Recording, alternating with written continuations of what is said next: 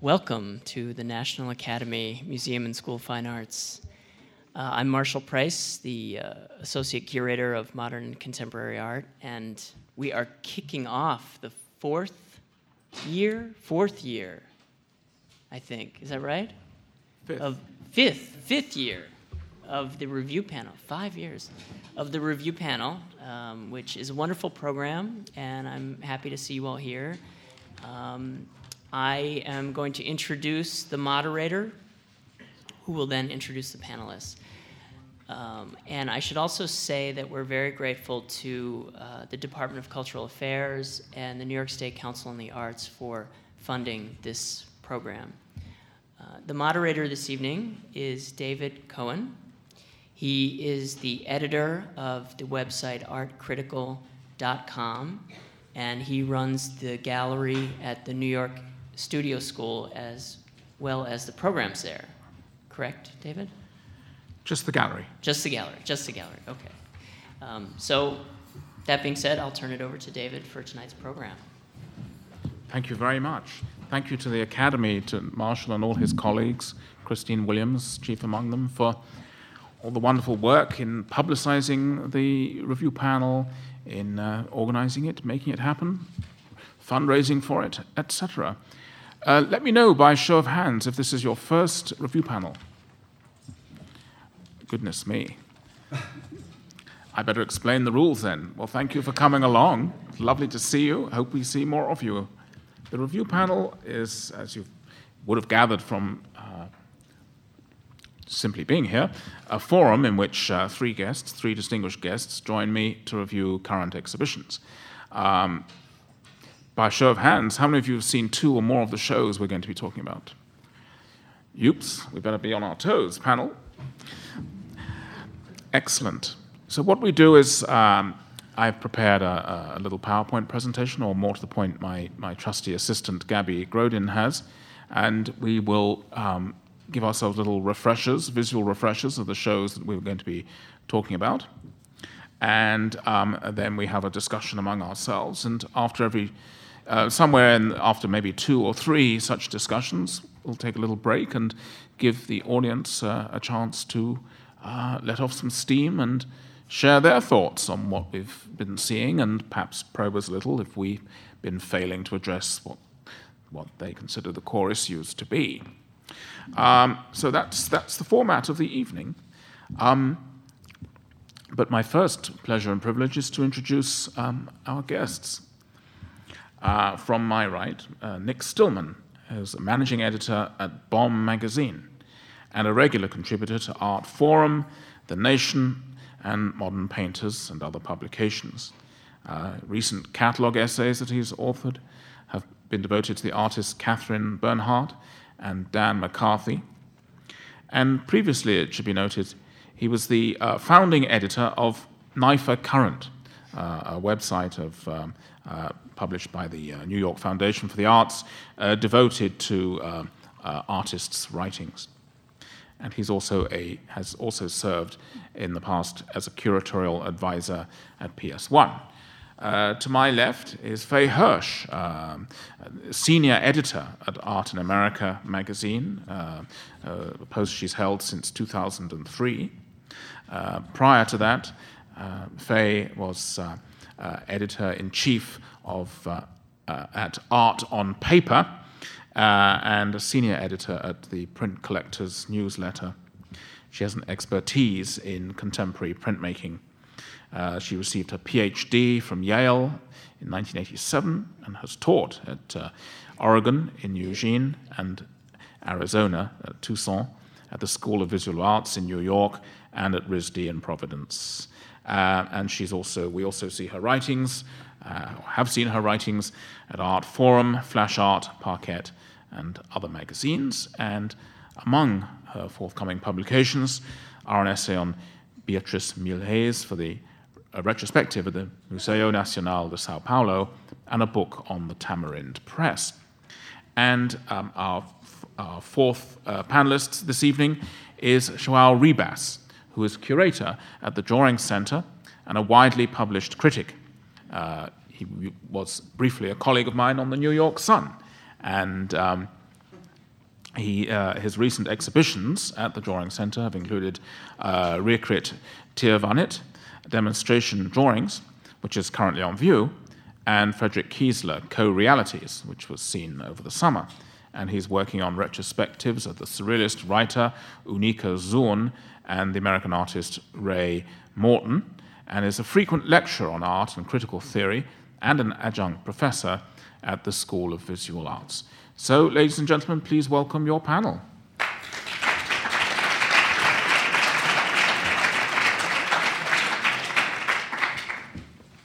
Wonderful.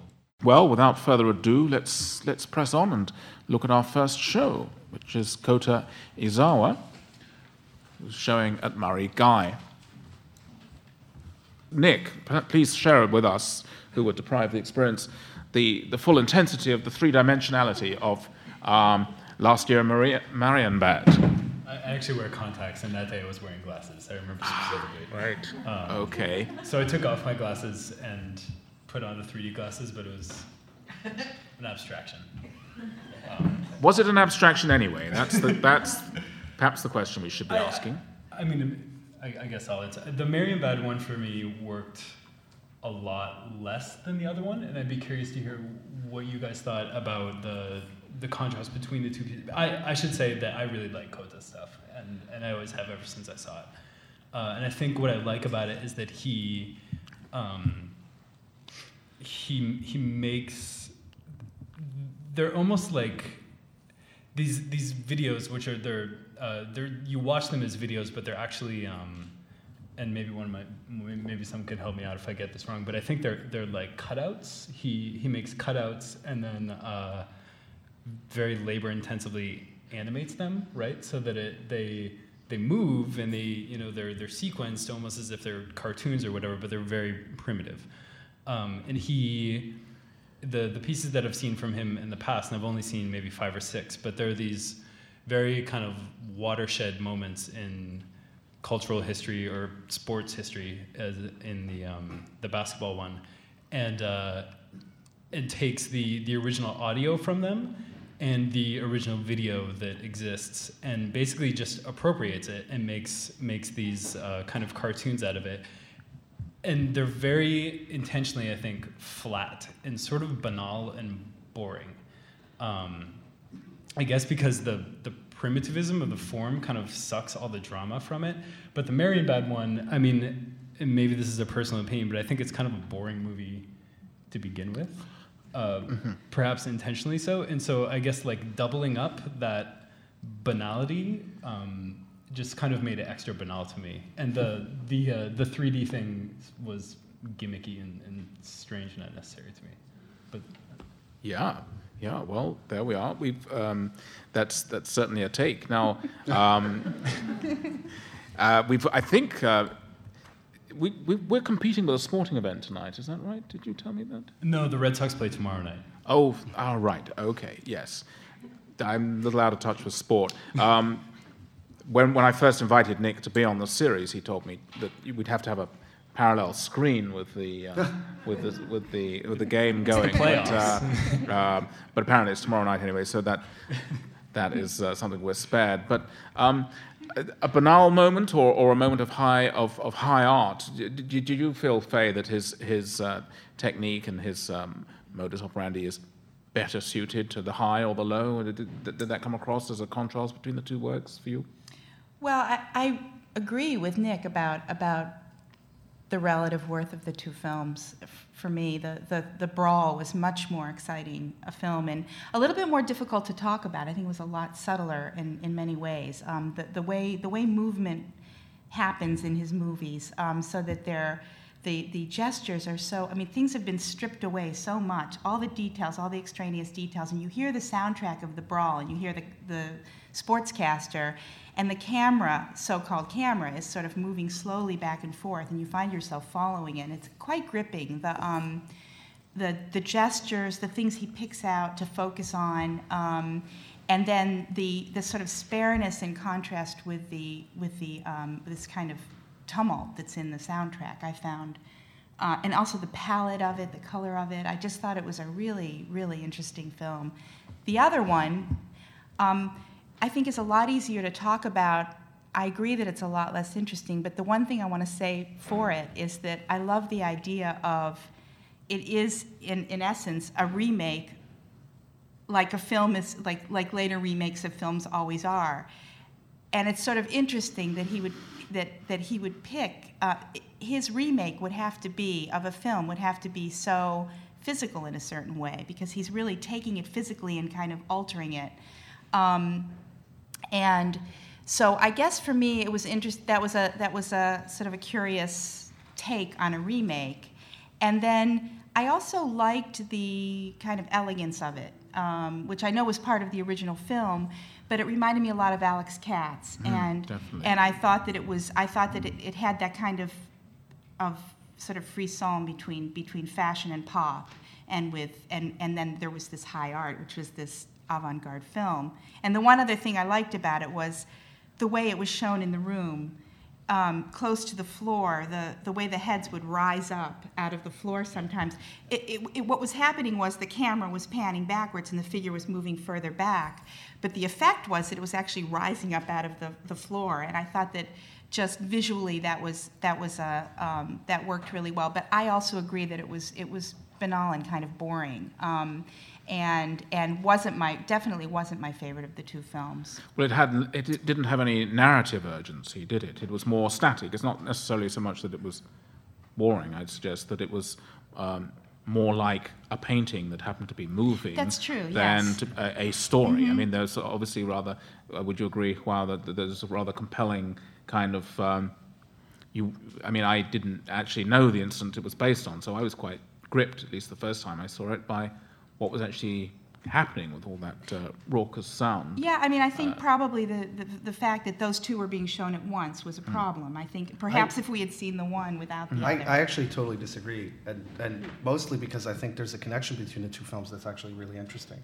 I think the brawl is an interesting example of the emergence of spontaneous violence, and there's a violent act that breaks the script, and one of the interesting things to watch is the failure of trying to mediate that script, that the cameraman doesn't know what to do. It was an interesting parallel, for example, if you've ever watched broadcasts of like Ceausescu, and when he was giving speeches and somebody would violently react, and they would cut the signal, because they actually did not have a culture to deal with the sort of spontaneity of the script. And so there's this choreography that breaks down, and somebody has to mediate it. And what you saw was a desperate attempt to do that, further mediated through this animation. So there's a real event that emerges. The Marienbad film is actually the total opposite to me. It's about this deep need, through civility and through a kind of decorum, to keep the spontaneous violence from erupting. It really is a movie that, when you watch it, you're not sure. It's a movie about the possibility of rape, the possibility of seduction. It's about the possibility of an event that's being forgotten. Did it ever happen? We don't know.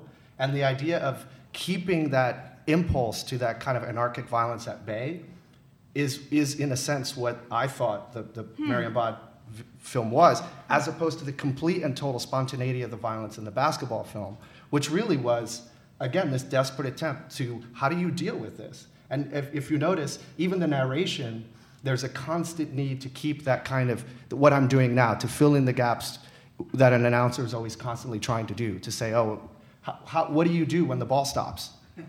You have to keep talking, you have to say something. Well, what do you do when the total fourth wall between the basketball players and the audience gets broken down? The whole script was thrown into the air. And I think the Marienbad film is about the opposite. It's about everyone knows something happened, and everyone's pretending like they don't. And these are cutouts. And the subtext of the film, I think, is made very, very obvious. And again, Ezawa is using things that he's trying to use tropes and images that are already familiar to us. And I think Marienbad is, in many ways, the ultimate film about film. And he's using really a film where the camera is constantly moving through space and trying to figure out what actually happened.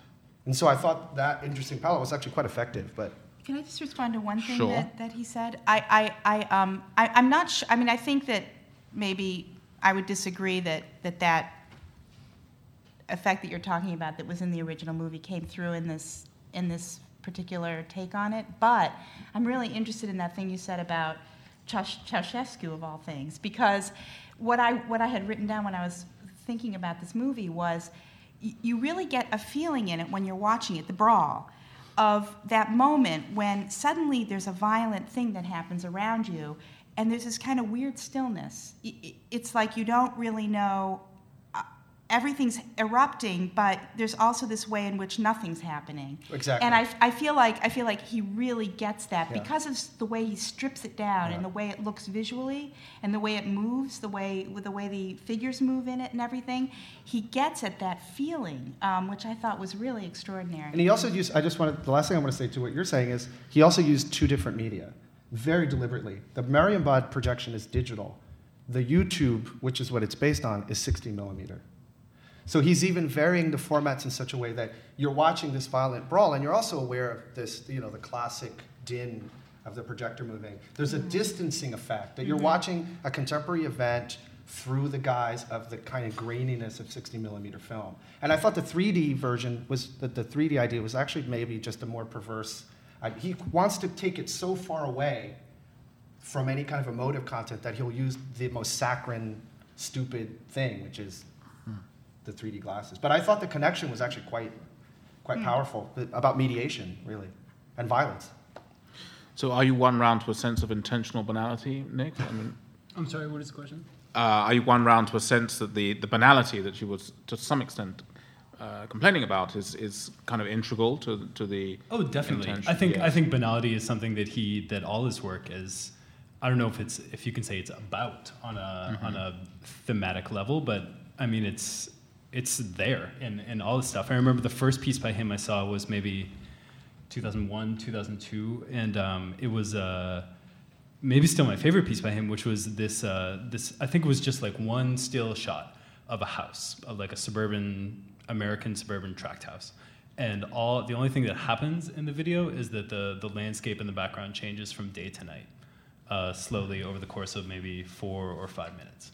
And it's this very it's boring. You're looking at a house and you're watching a very, very slow moving sky kind of invade and creep in, and then the inverse happens. But at the same time it's sad, and it's kind of a depressing effect. I mean it seems clearly about suburbanism and real estate, and it's I think banality and this kind of slowness of pace. I mean, really, his stuff is about pacing, and the pacing is always a little bit slower, I think, than is what feels comfortable, or certainly what feels familiar. I think the banality is kind of intentional. I mean, with the brawl, the brawl is so much about fast movement and actual bodies in space, and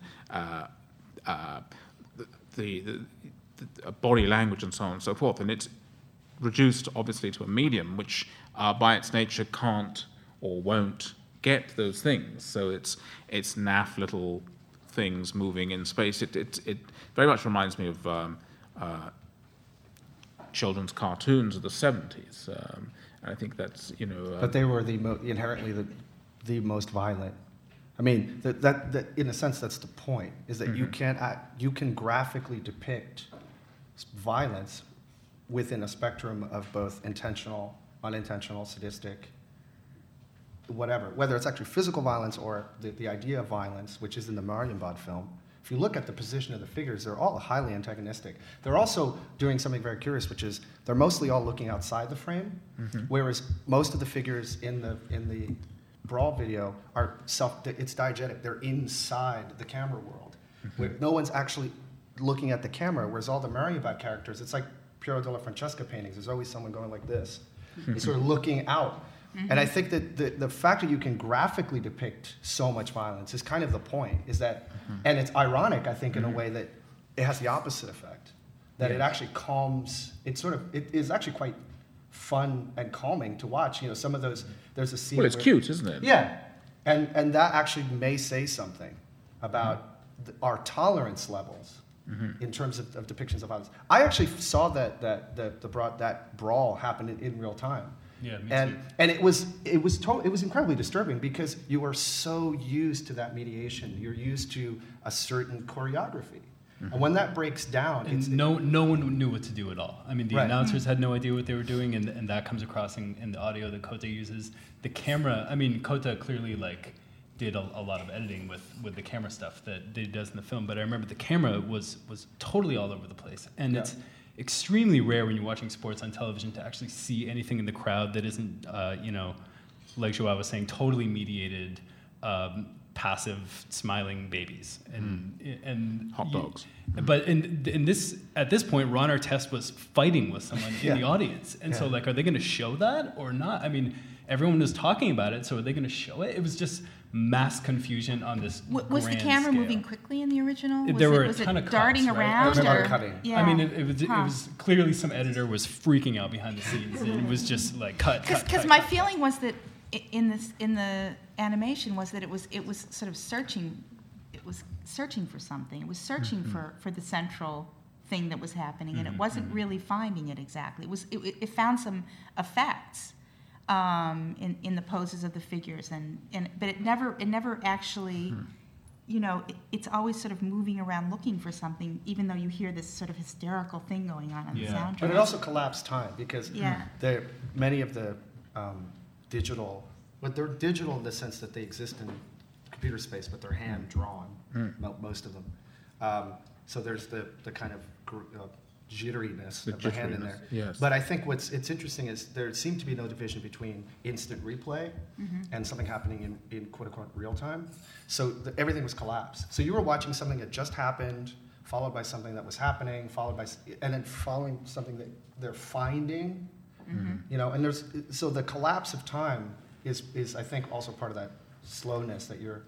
And of course, Marienbad is the slowest film. Sure. Possible. Slow enough for me, certainly. Based on the slowest book. Right, exactly. Yes, but the irony, I think, or one of the ironies of Brawl is that the medium of animation is used to a considerable extent to de-animate, to try to render these fast anarchic movements as sort of stereotype figurines. And almost, I was sort of brought to mind slightly of sort of Julian Opie's figuration as well. You mentioned Alex Katz, but it's, Look, we've got plenty more banality and violence ahead of us, Yes, so let's press on. In fact, let's have our next lights down and our next show, which I believe is Krebber. Yes, Michael Krebber.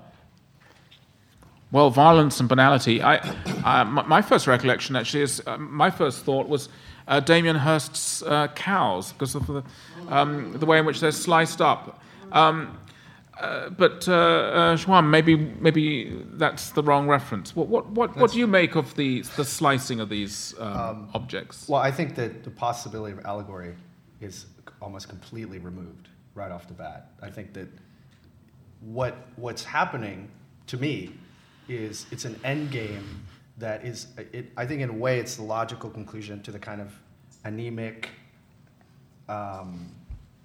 anti-compositional way that Krebber works. And I think that what he's doing is taking a very conservative idea, which is that the end of mark making, the sort of twin history of post-war painting is you either critique internal space, right? Pictorial illusionism, et cetera, or you deal with external space, the literal object, the three-dimensional as the eventual resolution of the two-dimensional. So you arrive at either two solutions, Donald Judd or James Bishop, Daniel Buren, or Frank Stella. And I think what he's doing is playing up that issue. And he's doing it through using a very simple process, which is really dealing with, taking an object, doing something to it that enhances its art potential. It makes it sculptural. It's about painting and about sculpture. It's about thickness. It's about the idea of painting, which is something he's been interested in his whole career. Whether that end game is effective in any way, I think is something that he's completely not interested in. And there's a perverse sense of having it allude to something like Damien Hirst or Donald Judd, which I think really the show is it's a joke on Donald Judd. And also the fetishistic side of any object like a windsurf board, which is subjected to such a deep emotional investment on the people who do that. I mean, the way they're marked up, the way they're dealt with, is not dissimilar to the fetishistic aspect of late 20th century painting. That may be incredibly academic and incredibly boring, but that's what it is. That is the end game here. And if you look at Krebber's drawings, he's doing the same thing with the idea of the personal touch, right? The idea of the kind of diaristic, impressionistic, expressive aspect of being an artist is as much a rhetoric as the idea of slicing a bunch of windsurf boards and putting them up as paintings. There's a kind of play with the idea of being a painter. Right. And as you move through the show, you kind of start to pay attention to really stupid things, like we were looking at the details, and Yes. Or even looking at all of them. And so it's like, oh, that looks like Neo Geo. Oh, that looks like Damien Hirst. That is, in a sense, the end game. Again, whether that goes anywhere, I happen to think the show was really entertaining. Okay, you were entertained, Nick. Were you entertained by this sort of endgame formalism, or were you overwhelmed by an affect that we're all missing? Well, it's hard to apply the word overwhelmed to that show. I mean, I think I really agree with almost everything that Joao said. I mean, I was reading about Krebber a while ago, and the quote somewhere in the article was that Krebber is like a club you can't get into, which I thought is accurate on some level, because I mean a club you can't get into, what does that mean? That means like either some sort. It's two things. It's exclusivity, and exclusivity leads to this kind of desire. And so everything is withheld from you, right down to this totally cryptic press release, meaningless press release. I mean, let's face it, meaningless art. Intentionally so, I'm sure of it. Like Krebber's he's like an art world stand-up comedian, and he is, like Joao said, doing this, and has been for a lot of years now, doing this thing where like I'm a painter, except I slice up windsurfing boards and I stretch, dish towels on canvases, or cover canvases with the press releases from my show, and that's my painting. I mean, it's definitely kind of like I would say a much more perverse version of what Richard Prince is doing, maybe. I mean, and one thing that I was thinking about, it's interesting that Joao brought up Judd, who is an artist that I didn't think of when I saw the show, and I definitely see what you mean. I mean, especially with placement and form. That what I was thinking of is that, I mean, the only thought that I had when I saw that show, and it's funny, it's funny. Yeah. That's the value of Krebber. I think Krebber is funny.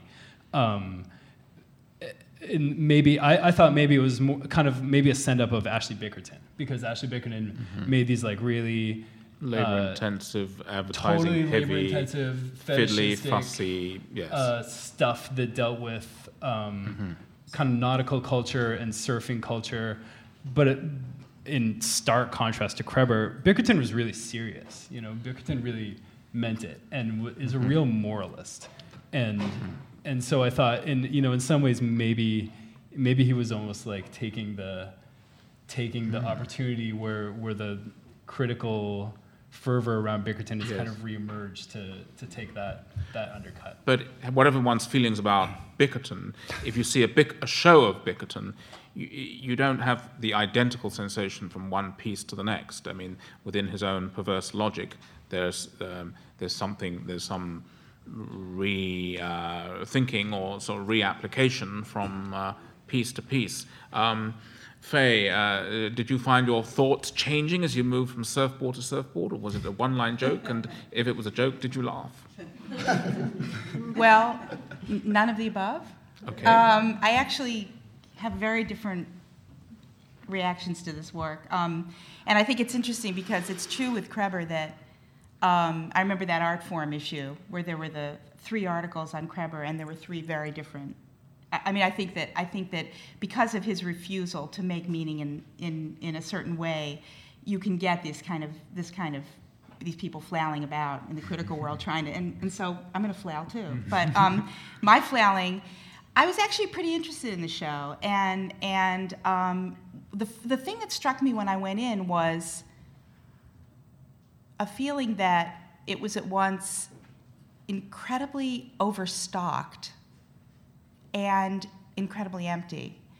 And particularly with those, okay, so we have these two parts which I think we really need to address. On the one hand, these windsurf boards that were sliced up all in exactly the same way, not always in the same number of pieces, but I was very aware of the spaces between the parts, and also, if you went up close, the styrofoam that you could see, or whatever it is, underneath this painted surface, which was this kind of emptiness. So that was going on in that room, and then there was this other room, which was not a little room filled with with a few drawings. It was a big room with a few drawings in it that were just kind of stuffed in the corner. Well, it was little in comparison to the other room. It was a smaller room, but it was still, especially with just this little. So, and what was in that room but these extremely hand-done things? So I was interested in the idea of also they were old, right? There are 5 drawings. There 4 of them are of the same one. They're of this rock singer friend of his. He's probably famous and I don't know, but anyway.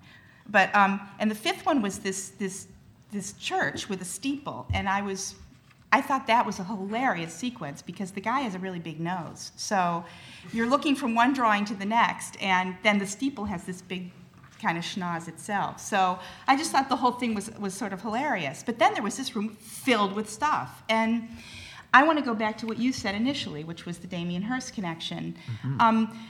And I think that that's apropos, absolutely. And I think that Roberta Smith mentioned something about how, about a shark, the shark. But I was thinking it was the shark, biting the things. But I think more to the point, and given what was going on just right around then, which and I'm sure obviously he's conceived the show before all that happened, but the Damien Hirst show, the situation in the market, and I know that he doesn't make meaning in this way, but I couldn't help but think of, you're bringing up the word fetish. I think if we kind of take that one step further and think of commodity fetishism and the idea of the commodity as something that's essentially, it's emptily quantified things, right? I mean, it doesn't have any kind of internal value. It has to do with how it's traded and how it's getting to this idea that we have these commodities, this enormous number of things, which is the situation in the art world when you go around and there's so much stuff everywhere.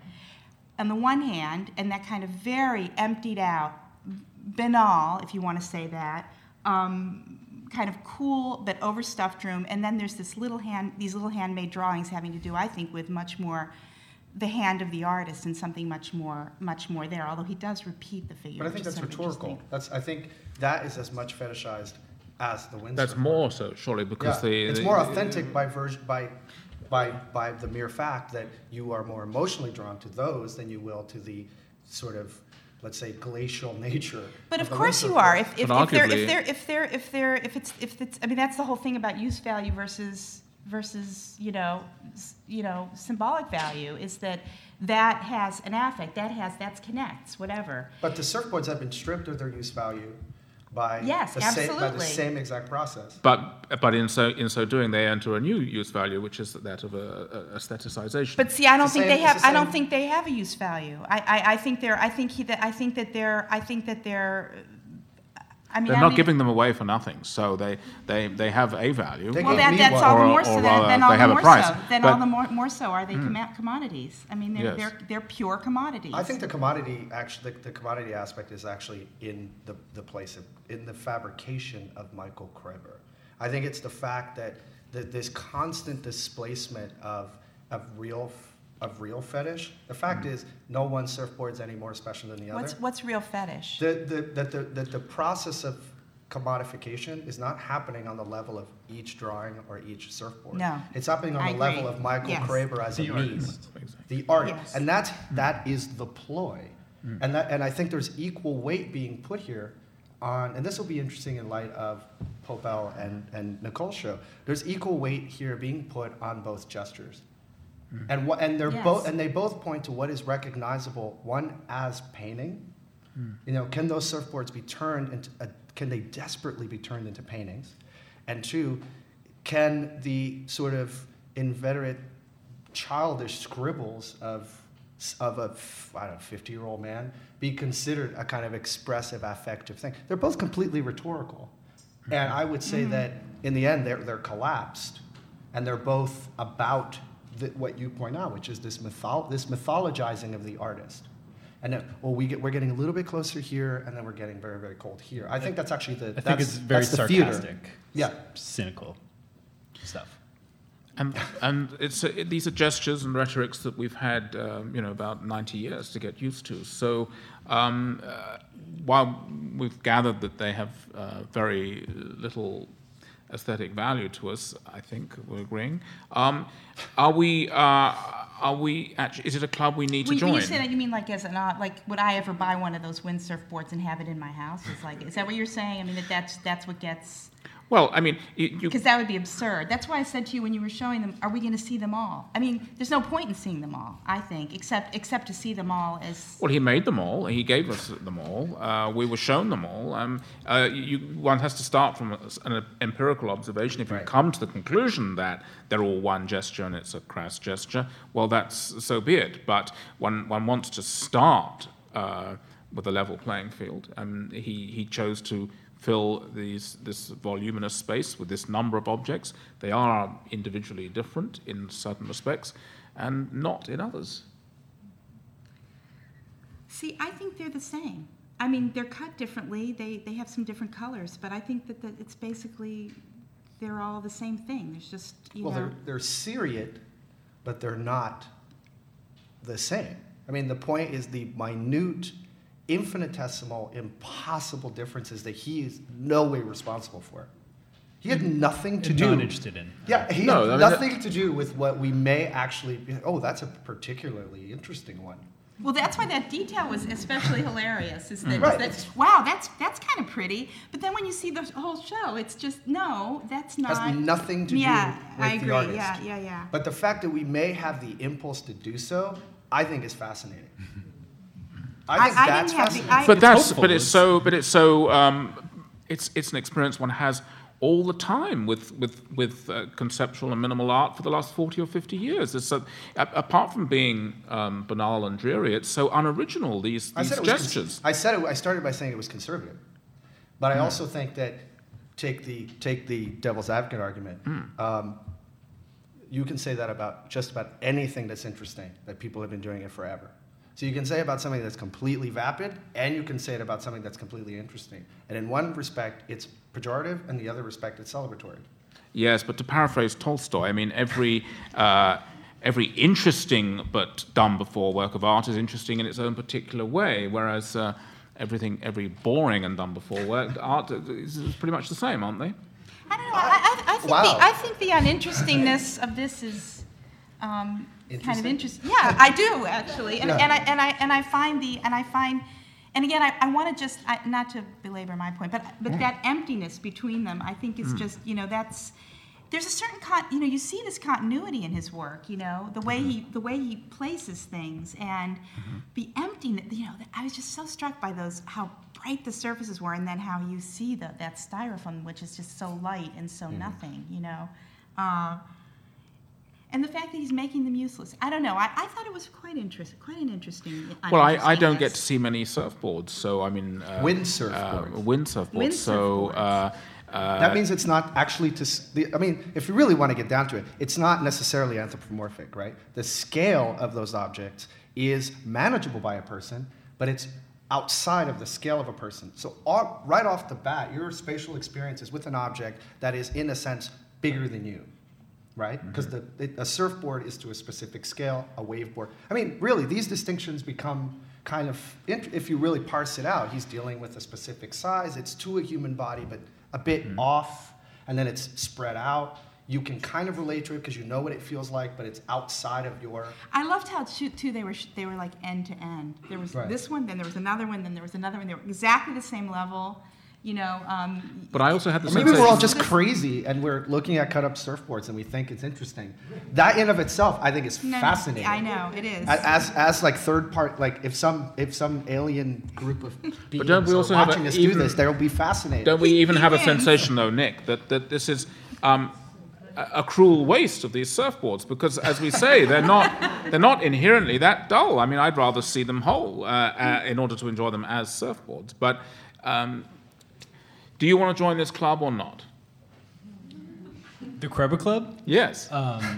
Yeah, I'm kind of in. I'm kind of in. I think Krebber wins. He finds. I mean, Endgame is something that's been happening for a long time, right? A long time now. And well, those playing it think it has, yes. Sure, and I think it's less rare. There are less examples that I can think of anyway of artists who have founded their whole career on Endgame, I guess, and used it as a way of emptying himself out every time. So there is no continuity. Excuse me, I think Jasper Johns has been doing it for longer. The difference between Johns and Krebber is that there's continuity. I mean, there's formal continuity and there's conceptual continuity. With Krebber, there's neither, which I think is the ultimate endgame, is that it's not endgame as strategy, it's endgame as anti-strategy. And so it's all in this realm of non-strategic positioning of the artist. What can I get away with and still be considered an artist? It's not just. I mean, I don't think it's just that. I think there's a serious concern for what Michael Fried really called the idea of what will be recognized in any period of time as within the realm of painting. I think that's something that Krebber is very interested in, about the legibility of painting as painting. I think that's been a continuous concern of his. And again, that's fairly academic. I mean, it's Hegelian. It's not very sexy, but it is a major issue in post-war American art and in post-war French art, which unites Buren, James Bishop, Martin Barré, Anne Truitt, et cetera, et cetera. And I think Krebber is really following in that tradition. Yeah. Maybe the result is perhaps a little bit too cynical. I go more with Richard Prince than any of those names. But Richard Prince is about content, whereas I think Krebber is about... It's opposite. Yeah. And I think that distinction. So he's like a formal Prince. Well, Richard Prince is highly formal, but Prince is interested in the specificity of the material he's using. He's interested in not just the sheen of something. It's not just the car hood sheen that he's interested in. I mean, the operations are similar. I think the effect is completely different. Okay. Let's move on, because we've got some more violence and banality to consider. Rita Ackermann. Faye, no shortage of affect this time. I'm so bummed out that you're starting with me, because I guess I'm uncomfortable being really, really negative, but I almost have nothing to say about this show. I feel like I'll just say that I don't think that she's a terrible artist. I think that she probably, I just think that this show's a mess from start to finish. I can't figure out why she puts things on the support she does, and why the grommets are used sometimes, and I can't figure out what the nurse is supposed to be doing. And I think that and I don't want to sound condescending, because I feel like in a certain way this is like bad girl art, and it's time to put that away. I think there's a whiff in Ackermann of this kind of decadent, Pierre Klasowski, Hans Bellmer European thing that I think could be very fruitfully explored, but it's been abandoned here in favor of. I mean, speaking of sort of the clubbishness. Here I am talking anyway, right? The clubbishness that Nick was talking about with Krebber. I find this kind of clubbishness just as I mean, well, it's perhaps nightclubbiness, isn't it? It's what? It's nightclub, whereas it's nightclubbishness. It's the club definitely that Krebber belongs to sort is of a cigar-smoking gentleman's club. But it feels in this theorists. show, it feels like a really, really tired nightclubbishness. Like it's time to maybe not go out so late every night. It's time to think a bit about your supports and your drawing. Think about what you're doing, you know, and Yes. and take what is a real talent for materials to think about what you're going to do with that. And that's all I want to say about it. I'm not going to. Well, I find myself getting more pleasure from seeing Rita Ackermann on the screen now because it's an antidote to Krebber than I found I was able to actually at Andrea Rosen Gallery. So, like, in theory, I like the fact that Rita Ackermann is giving us some intense affect and some sex. But I just look at these paintings and think, you need to book some lessons with Marlene Dumas or someone and get your act together. Nice idea, but this isn't working. I don't even think that's the problem. I think the problem is that this is the most deeply infantilistic show I've ever seen. It is that would be an complete achievement in and total or utter, and it's not about infantilism, Oh, which there would are be many which would be competitions for that. fascinating because I think it's a deep cultural problem, but it is infantilistic, and the level of narcissistic projection in this work was unbelievable. And I think it could actually be really interesting to deal with infantilism because I think it's a major problem in American culture. But I think it was an enactment of this kind of authentic, the authenticity of the artist. This kind of, it's not that they're bad because she goes out too much. It's that they exist because she goes out too much. It's reversed.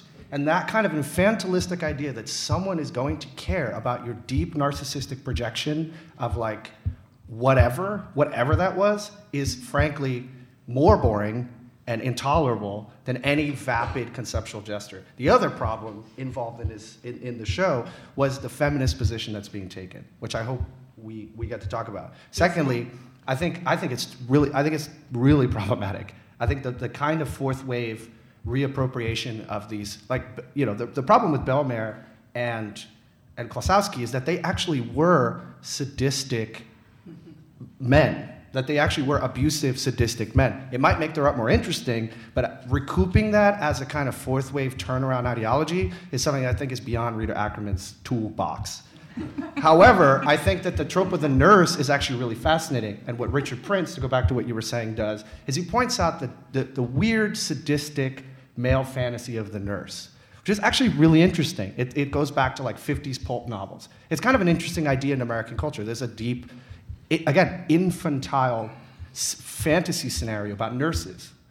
These weren't nurses. These were little girls that she keeps using, this kind of same, the figures are always the same, the portraits always look the same, and it's masked in this kind of like, you missed the party kind of art. Like, we had an amazing time in my studio, and there was a bunch of crap, and look at what happened. I don't think Rita Ackermann's a bad artist. I think that there's deep infantilism here that really just makes the show completely intolerable, for me. Well, from Nick, what do we make of, never mind Rita Ackermann, what do we make of Joao Ribas, a man who can take any amount of endgame art but can't cope with infantilism? Where do you stand morally on infantilism? I think that one needs to... I'm just kidding. It's Sarah Palin feminism is what it is. Yeah, no. I mean, it's hard not to agree. And the way women, I guess it's not like the way that women are pictured or the way women appear in these pieces that is so strikingly problematic. It's more the lack of care over that even as an issue, even as a possible issue which would drive your thinking toward creating composition. It's interestingly enough, there seems to be no thought given to that, which is one point of interest. I mean, another is that I kind of view Rita Ackermann as the sort of like the godmother of this kind of art, this like trope of art, right? This like a lot of toxic fluorescence. And the godmother or the Cinderella? Yeah, whatever. Like she was someone who's been doing it who's been making art essentially like this really cruddy, kind of like barely post-pubescent art for a while, and then that as a style really, I mean, you all know this, that kind of exploded in New York anyway, 3, 4 years ago, and in some ways I feel like that really damages one's viewing of Rita now, because that kind of art ultimately is Rita's kind of art, and it, you know, it's sort of like it's been the bad girl refusal to grow up kind of thing has been molded into this this empty signifier of rebellion, and it makes you think like maybe it makes you realize that that's what these works are too. Can you give us some names of Ackermann acolytes then? Man, the thing is that it was such ephemeral We're talking about the stuff. Jeffrey Deitch people? Yeah, kinda. I mean, I don't want to drag specific galleries through the mud, but there was a lot of it, and Well, there was a lot of it at the Whitney Biennial, obviously. maybe like 04, 06. Yes. Yeah, Yes. maybe especially 06. Yeah, that's all I got to say. Okay, well, infantilism doesn't get the big thumbs up from this panel. Let's take a quick break, though. I mean, anyone would like to make a case for Ackermann that we and also bring in some comments on Krebber and Ezawa? Yes. Is there a wandering? There is a wandering mic, and it really would help actually just take a moment, bring it to the front, please.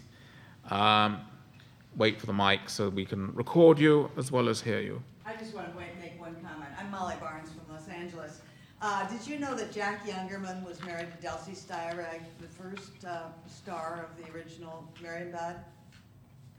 That's all. No, that's a great art world connection. And There, it's that's it. good to get the footnotes in there. Thank you. Yeah. Gentleman at the back. Yes, Peter Reginato. Who was married to who? Let's see. I was just wondering, was it, I don't know how to say his name, Krebber? Krebber. Yeah. Krebber. No one mentioned anything about like a cubist splice. I mean, the first thing I saw was just cut right down, you know, like pretty much Cubism 101. That would seem to be the, you know, most obvious thing going on in the paintings or objects. I'm not sure. Well, Cubism doesn't generally go with completely equal intervals and only in one direction, does it? Yeah, but when you see an object that's been cut and spliced and you can continue it or put it back together, I think it's pretty much a Cubist idea. That's generous to him, I think. Yeah. Well, I think it goes well, back. I don't want to get into that, but I think it goes back to this. I mean, that's what I saw right off the bat. Okay. I didn't get anyone not Bickerton or first. Okay. Yeah. More comments on any of the three other shows? Or if we could I'm just curious. wait for the mic, if you wouldn't mind. What you saw as content in the Rita Ackermann. I mean, there wasn't really. What is the content of her work or individual pieces? I think the consensus was an infantile sexuality, wasn't it? It's a certain projection of the social role of nurses in providing care. That's what the press release said. The press release was incredibly helpful, I thought. Yeah. I don't know what I was more infuriated by, the show or the press release. But. What language was that? Downtown, I believe. Well, one thing I did like about her work is that there's a kind of an emotionality that I relate to that is, to me, is a very female kind of emotionality, and I'm just glad to see that because it seems like it's something that's still suppressed to some extent. Women now can really, get attention for expressing things that are female, and the culture didn't allow us to express that 30 years ago. But I think it is still like tamped down to some extent, and I'm glad to see a certain female, emotional, I'm not sure what female emotionality is. I mean, I'm not sure what Well, that's right. That's exactly right. That's why I think. No, I don't say that how you're can not you build a related to her hegemonic work because you can't really relate to that level of excitement. But how can you build a monolithic sense of? I mean, neither can I mean, maybe other women in the room can't relate to that either. I mean, I don't think it's a gender issue. I think it's a monolithic. You cannot essentialize something like as big as female emotionality. It's a social object that doesn't exist. What does that mean? To what? I mean, I don't understand. I'm just asking. I don't understand what that overarching meta category could possibly mean. It sounds like the feminism that one last heard in Vienna around 1895 or something. I mean, that's what Freud was interested in, is getting all your feminine feelings out. And he didn't do such a good job at being open to the spectrum of what those feelings could be. Who did you say? Freud. Oh, Freud. I mean, he didn't. He was interested in that. Didn't really let those categories open up. And I would. Why am I getting such negative reaction to this, though? Because I think you're essentializing such it. resistance. I mean, it's like being in an argument with a boyfriend or something like that. You know, it's like. I think that just further emphasizes my point. Actually. Take the mic. I mean, surely, surely the point is about. Thank you for not making the woman address that. Oh, I'm sorry. I'm just really. I'm taking no position. I'm saying you. Yeah, you cannot really. I mean, I've now essentialized into the role of an abusive boyfriend. The point is actually that. I mean, the argument going on here is about the content. I would say exactly the same thing about the form, and that is that this is like a sophomoric a student playing with opening a book on expressionism and not reading the text.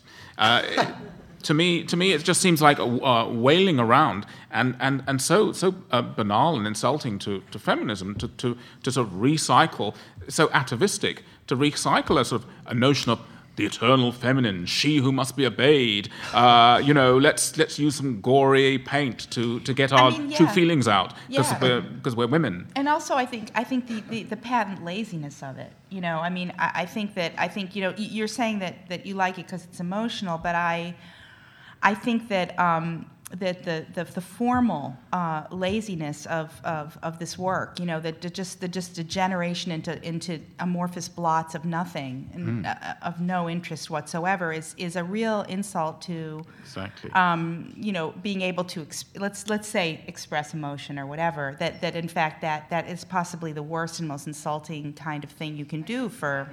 Imagine. It's too intellectual. But imagine putting one of these paintings next to a Nicole Eisenman, for instance. Right. I mean, know.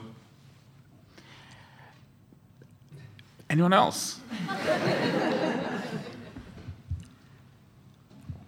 Someone had made a statement earlier about the on the Krebber thing about the kind of in-game formalist career, and I was wondering if anyone had considered this idea that he is in fact maybe a performative artist, and that all of this is just simply in theatrics of promoting a career mentality and nothing to do with actual individual artworks, and these are simply documentation of performative events that he has occurred somewhere that we don't care about. I think that's exactly what I said. No, I don't think they're documents. I mean, I think that's where the commodification is happening. Is on that level, is what I said. But. On a conceptual level, I think they could be considered as performances. And I mean, Krebber was maybe someone knows the history better than I do, but I think he was a student of Kippenberger in Cologne, and then became Kippenberger's assistant. Mm-hmm. It's a school of thought that I think was developed in Cologne in the 70s and 80s, and I think Krebber is completely immersed in that, and completely immersed in performative games and performative games happening in and out of the art world. And it's an art world that seems to be very open to giving people a big career opportunity to devote their entire lives to debunking art. Let's actually, unless there's somebody who hasn't spoken already, I'd like to move on to our last two shows, where there's maybe maybe some more violence and banality, but I think maybe some nuances between the two. I'm going to take a bold move, which might be seen to be forcing a comparison between two shows that don't need to be compared. But we're going to run through the slides of both our last two shows together. We've been looking at William Pope L. Exhibition of mostly works on paper at Mitchell, Innes and Nash uptown, and Nicole Cherubini showing in two venues, but she told me at least that she considered them to be one project. Okay, I think that's it, isn't it? Thank you. Wonderful. And perhaps a hand for Gabby Grodin, who put this presentation together.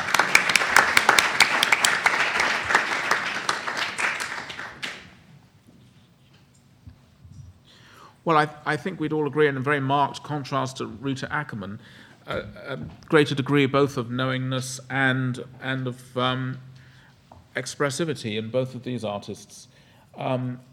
It was mostly with an eye on the clock rather than thinking that we would force a comparison of any sort between two such different artists as Pope L and Cherubini. But I wonder if we can think about the relationship in these two shows between a quite gestural, expressive, almost kind of a very fluid, kind of gooey kind of mark making, and a controlled sense of language and what that might be or might mean. Would anyone like to plunge in on one of or both of the artists in that relation? Faye. Yeah, I would really like to, because I actually think it's very interesting. I want to talk specifically about William Pope L. It's nice getting that right after Rita Ackermann, because I think that one of the things that I actually was really blown away by those drawings, and had gone up to the show today with a heavy heart, having read the New York Times New York Times review and thinking, oh, this is going to be a crappy show. I thought it was an incredible show, and I thought the drawings were extraordinary, and I think that it just coming after Ackermann, those without talking about the whole show, but the little drawings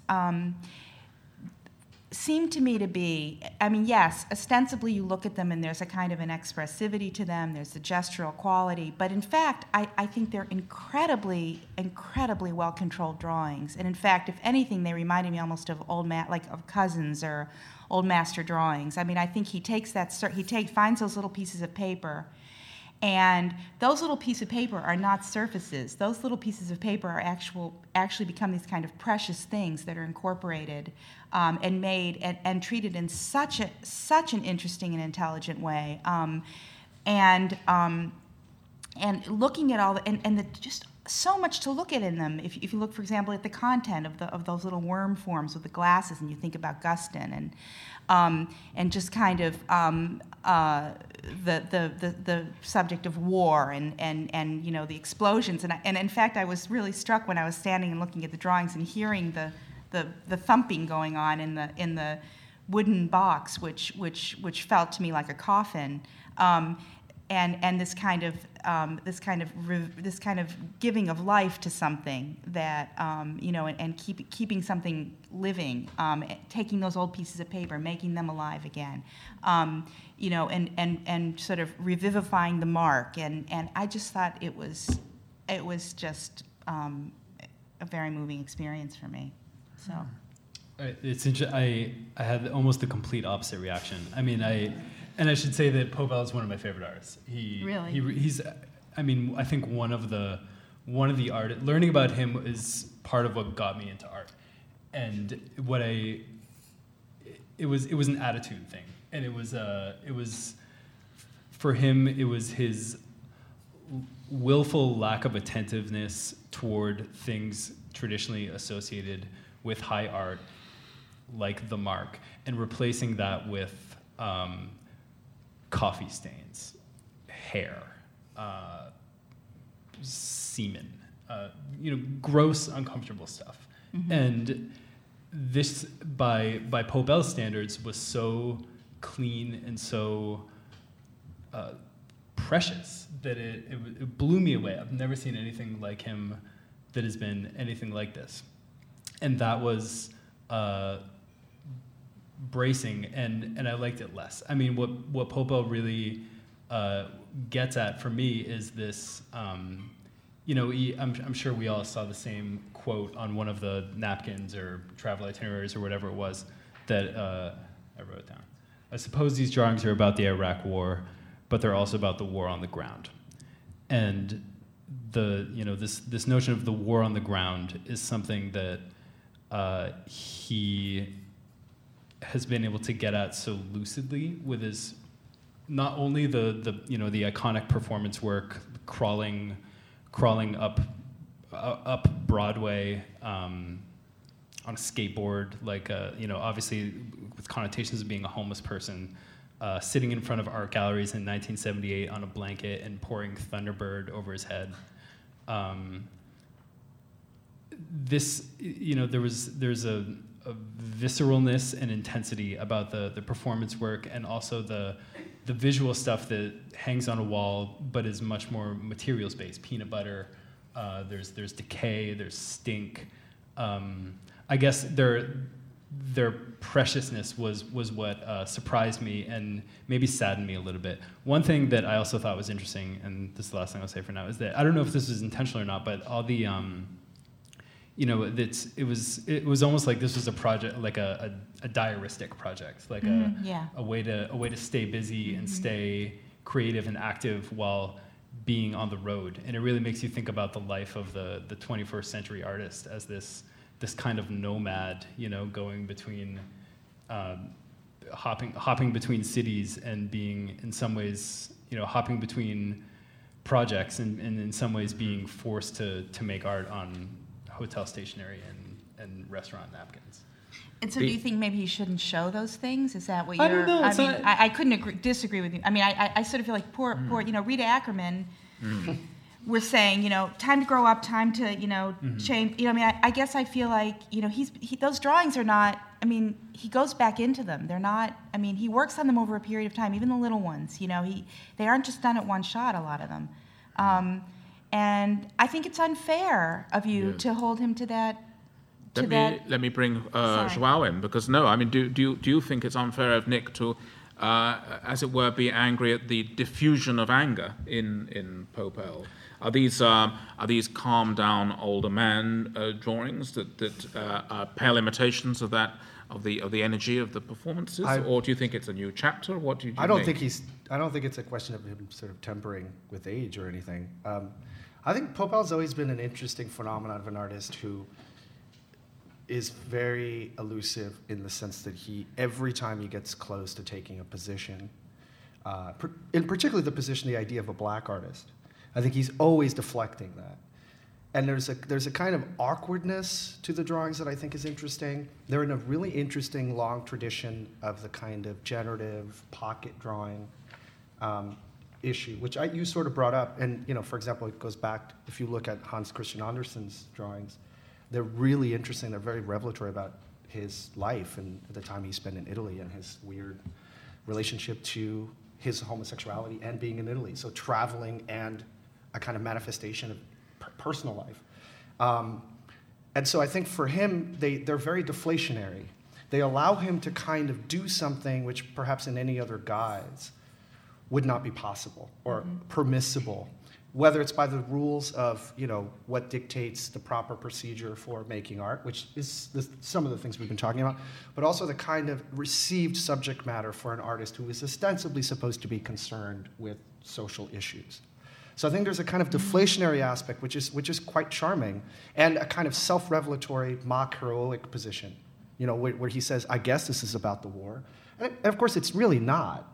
And that's what's kind of awkwardly charming about it. And I think it's a kind of position of failure that I think personally actually goes back to for example, to Kippenberger. That once you accept failure as your terms, or once you accept a kind of awkwardness as your terms, there's something very liberating about that. And I think that for an African American artist to take that as a kind of quote unquote permissible strategy, I actually think is really interesting. And Popel's very open about this. He says, for example, I remember one very kind of deadpan thing. He says, did you ever think about how all the Robert Ryman paintings are white?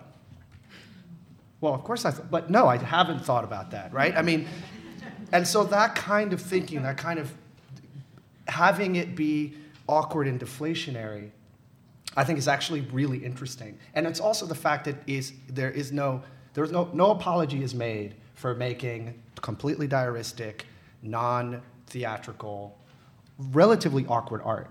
I agree with you that the preciousness, there's like 1,000 of them.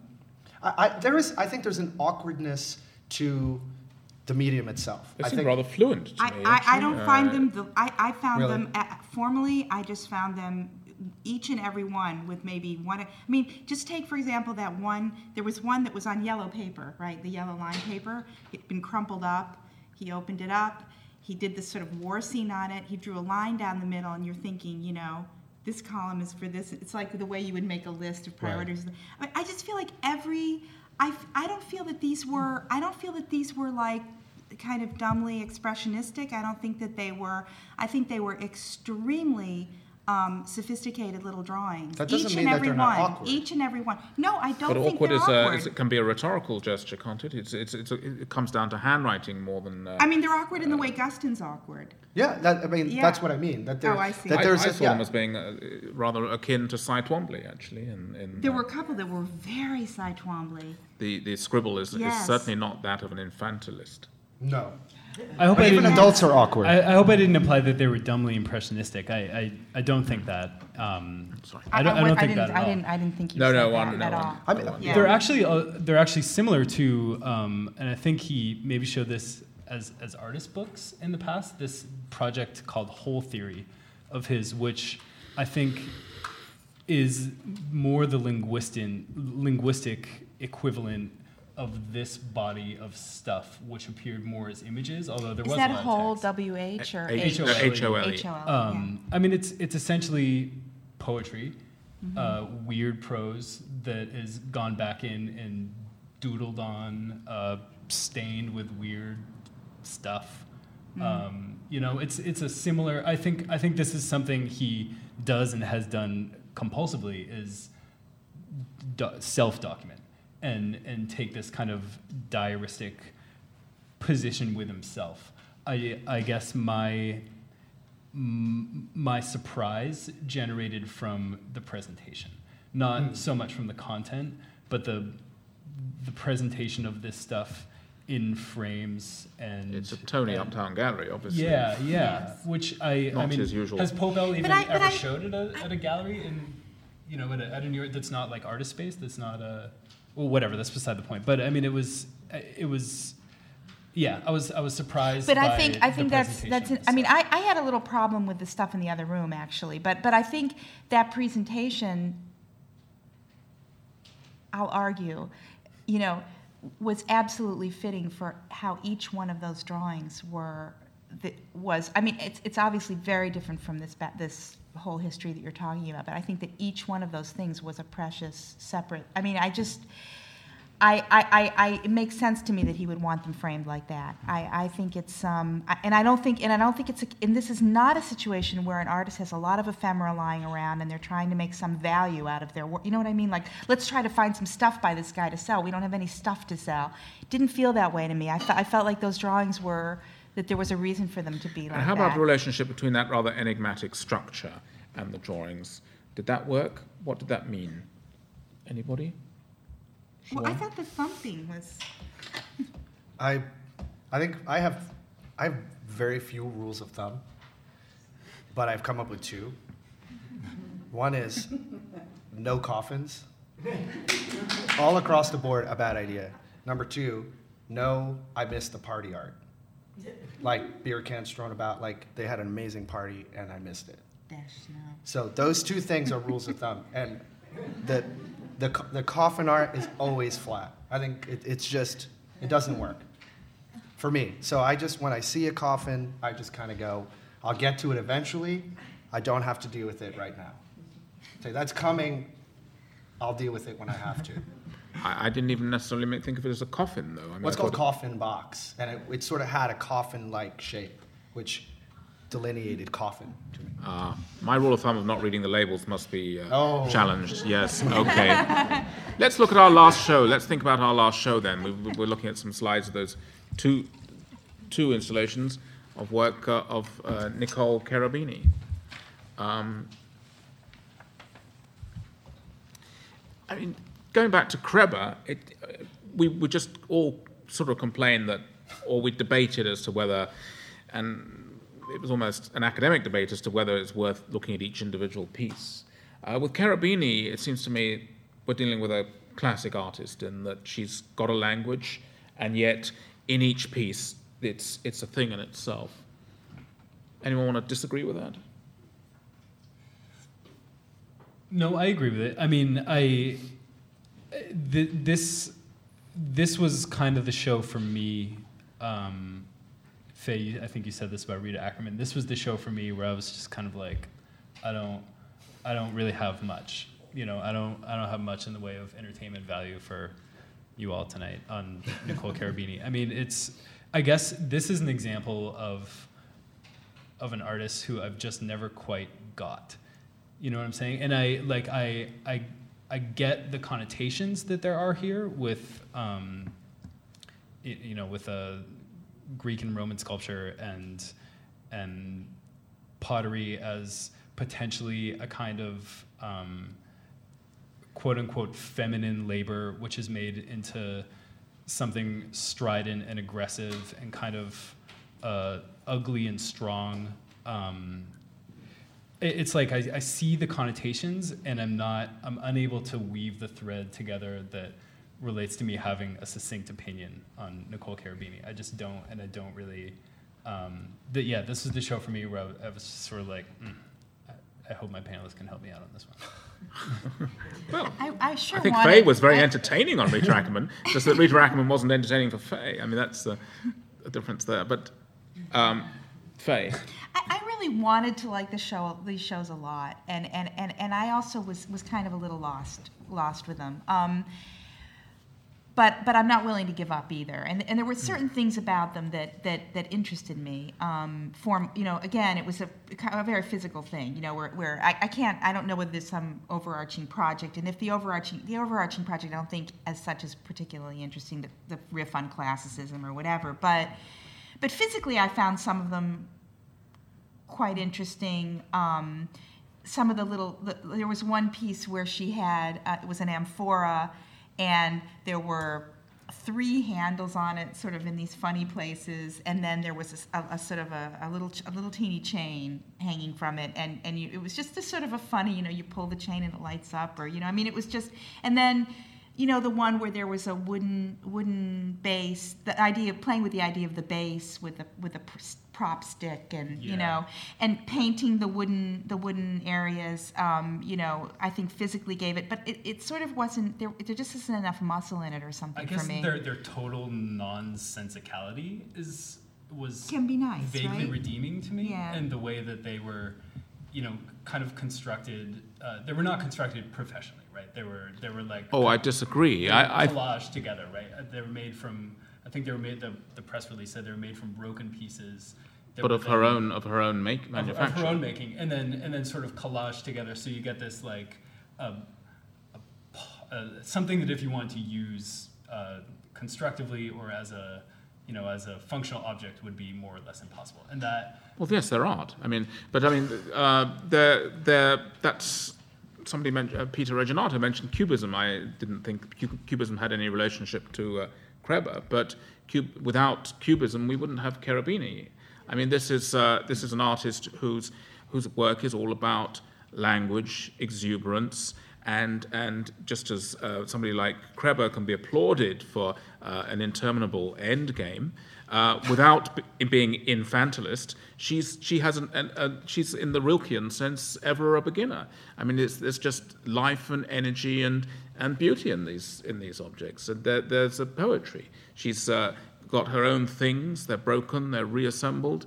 They're certainly not utilitarian as vessels, but surely we've had quite a long time to get used to the idea that a ceramic-based art doesn't have to be craft. I wonder if there was.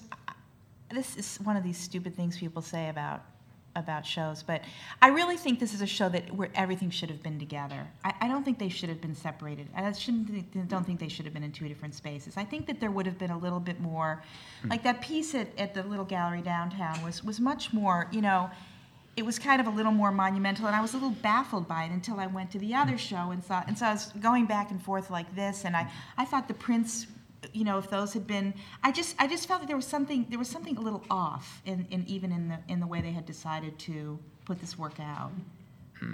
I don't know whether that's useful at all. It might be useful once we've come to terms with the artist and what she's doing, but I think it's maybe a technicality. Yes, it'd be nice to see it in one venue.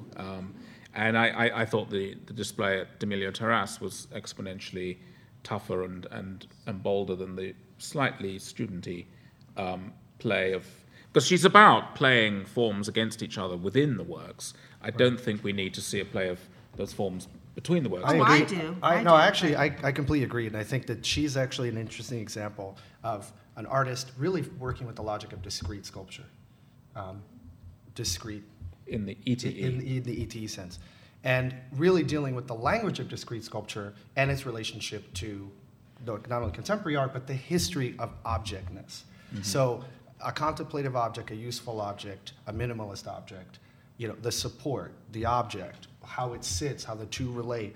I think she's really an artist whose formal vocabulary hones in on something that's been missing, more or less successful depending on your opinion, I think in a lot of not only sculptural work, but in contemporary art in general. This sort of all-overness gets reduced to discrete object. I think where there's some resistance, and I think underlying perhaps what you're saying is I think the pathetic aspect of the work can sometimes be a bit much, which is this, there is an supposedly implicit critique of sort of Ersatz opulence, right, of wealth and materialism through the sort of applique of these very Baroque elements.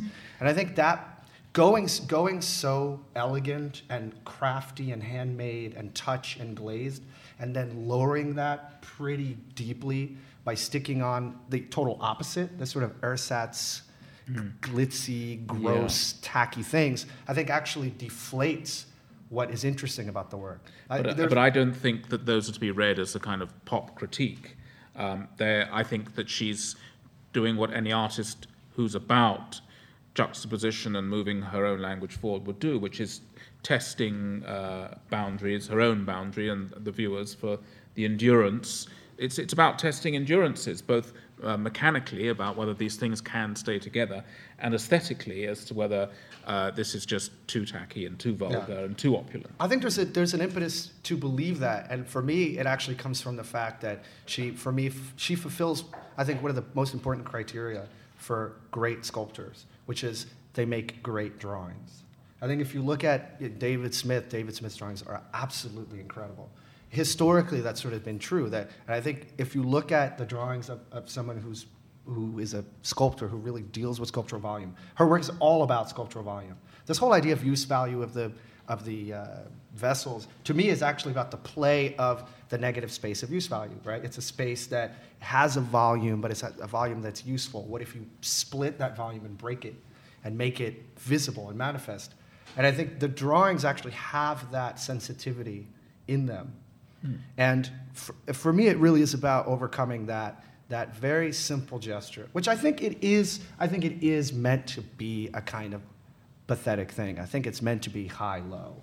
I think it's meant to be classicism. And also, I don't think the classicism aspect should go unremarked, because I think classicism itself today it's a really seductive and interesting strategy to artists, because you cannot appropriate classicism. You can only really enact it. It's a kind of imaginary. It's like classicism is really this kind of weird collective. But it's also going against. I mean, you could say it's against Donald the myth of the Judd avant-garde. belongs to a kind of classicism in that it's a refined, austere, minimal forms. But she's perhaps reminding us that, as Nietzsche tried to, that classicism wasn't neat and clean and monochrome.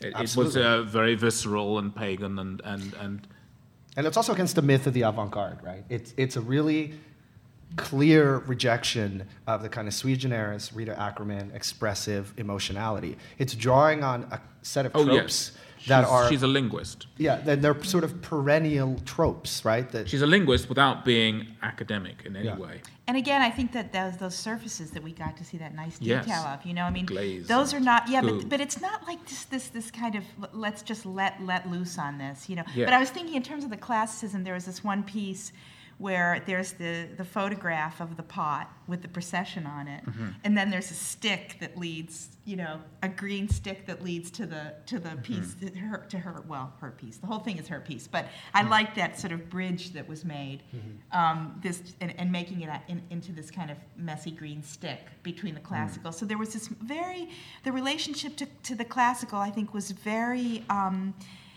It had this kind of freshness to it, It was not an arid, let's make an amphora, It was more that one piece to me just felt really, And coming back to what you're saying about surface, her gooiness is charge, not discharge, which is what one gets from I think Rita Ackermann. Right. Unless Nick has suddenly been animated to say something new, well, perhaps ask the audience if they have any comments to share on William Pope L or on Nicole Cherubini. If you wouldn't mind waiting for the mic, the lady in the blue sweater. Yeah, pass it along. Thank you. I hope I'm not being obvious, but I was told that the thumping is the sound of a flag hitting the flagpole. That was the original sound? That's right. Oh. That was from the gallery told me that. In the Pope L, yes, thank you, in that coffin. Very interesting. Thank you for that. That's genuine information that I'm sorry I'm pleased to have heard. There's another element with the Nicole Cherubini high-low tension is the block of porcelain that just comes out of the plastic bag. It's exactly in the same shape that the porcelain comes in, and with the little folds of the plastic still on it, but it's got a lovely celadon glaze sitting on the top of it in the gallery, the Smith-Stewart or Stewart-Smith? Smith-Stewart gallery. So it's a different kind of high-low. It's not the cheap and nasty high-low. It's a kind of, this is the beginning, because most people who work with clay, that's where it starts with, is in the plastic bag, which is kind of ironic because clay is dirt. But in fact, it's not really dirt. It's something that comes in a plastic bag. It was just a wonderful element in that larger two pieces. And there were those marble pieces at the base that were just lying there. Yeah. Those little looked like found pieces of marble that Great.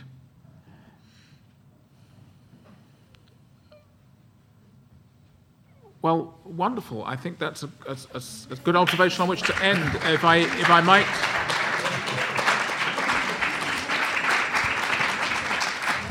just take this opportunity to do two things, which are three things. Firstly, to thank my one sterling panel for a brilliant launch to the 2008-9 series. Secondly, to announce the next panel, which is November the 14th. A slight change of personnel. The panel now consists of Joe Fife, Anna Fennell Honigman, and Mario Navis. And the third point, was there a third point? I said three things. Is that you are a fantastic moderator. Yes. Such a good moderator, my God. Damn well was a third point. Well, go to www.artcritical.com to hear past installments of the panel. Thank you. Hi.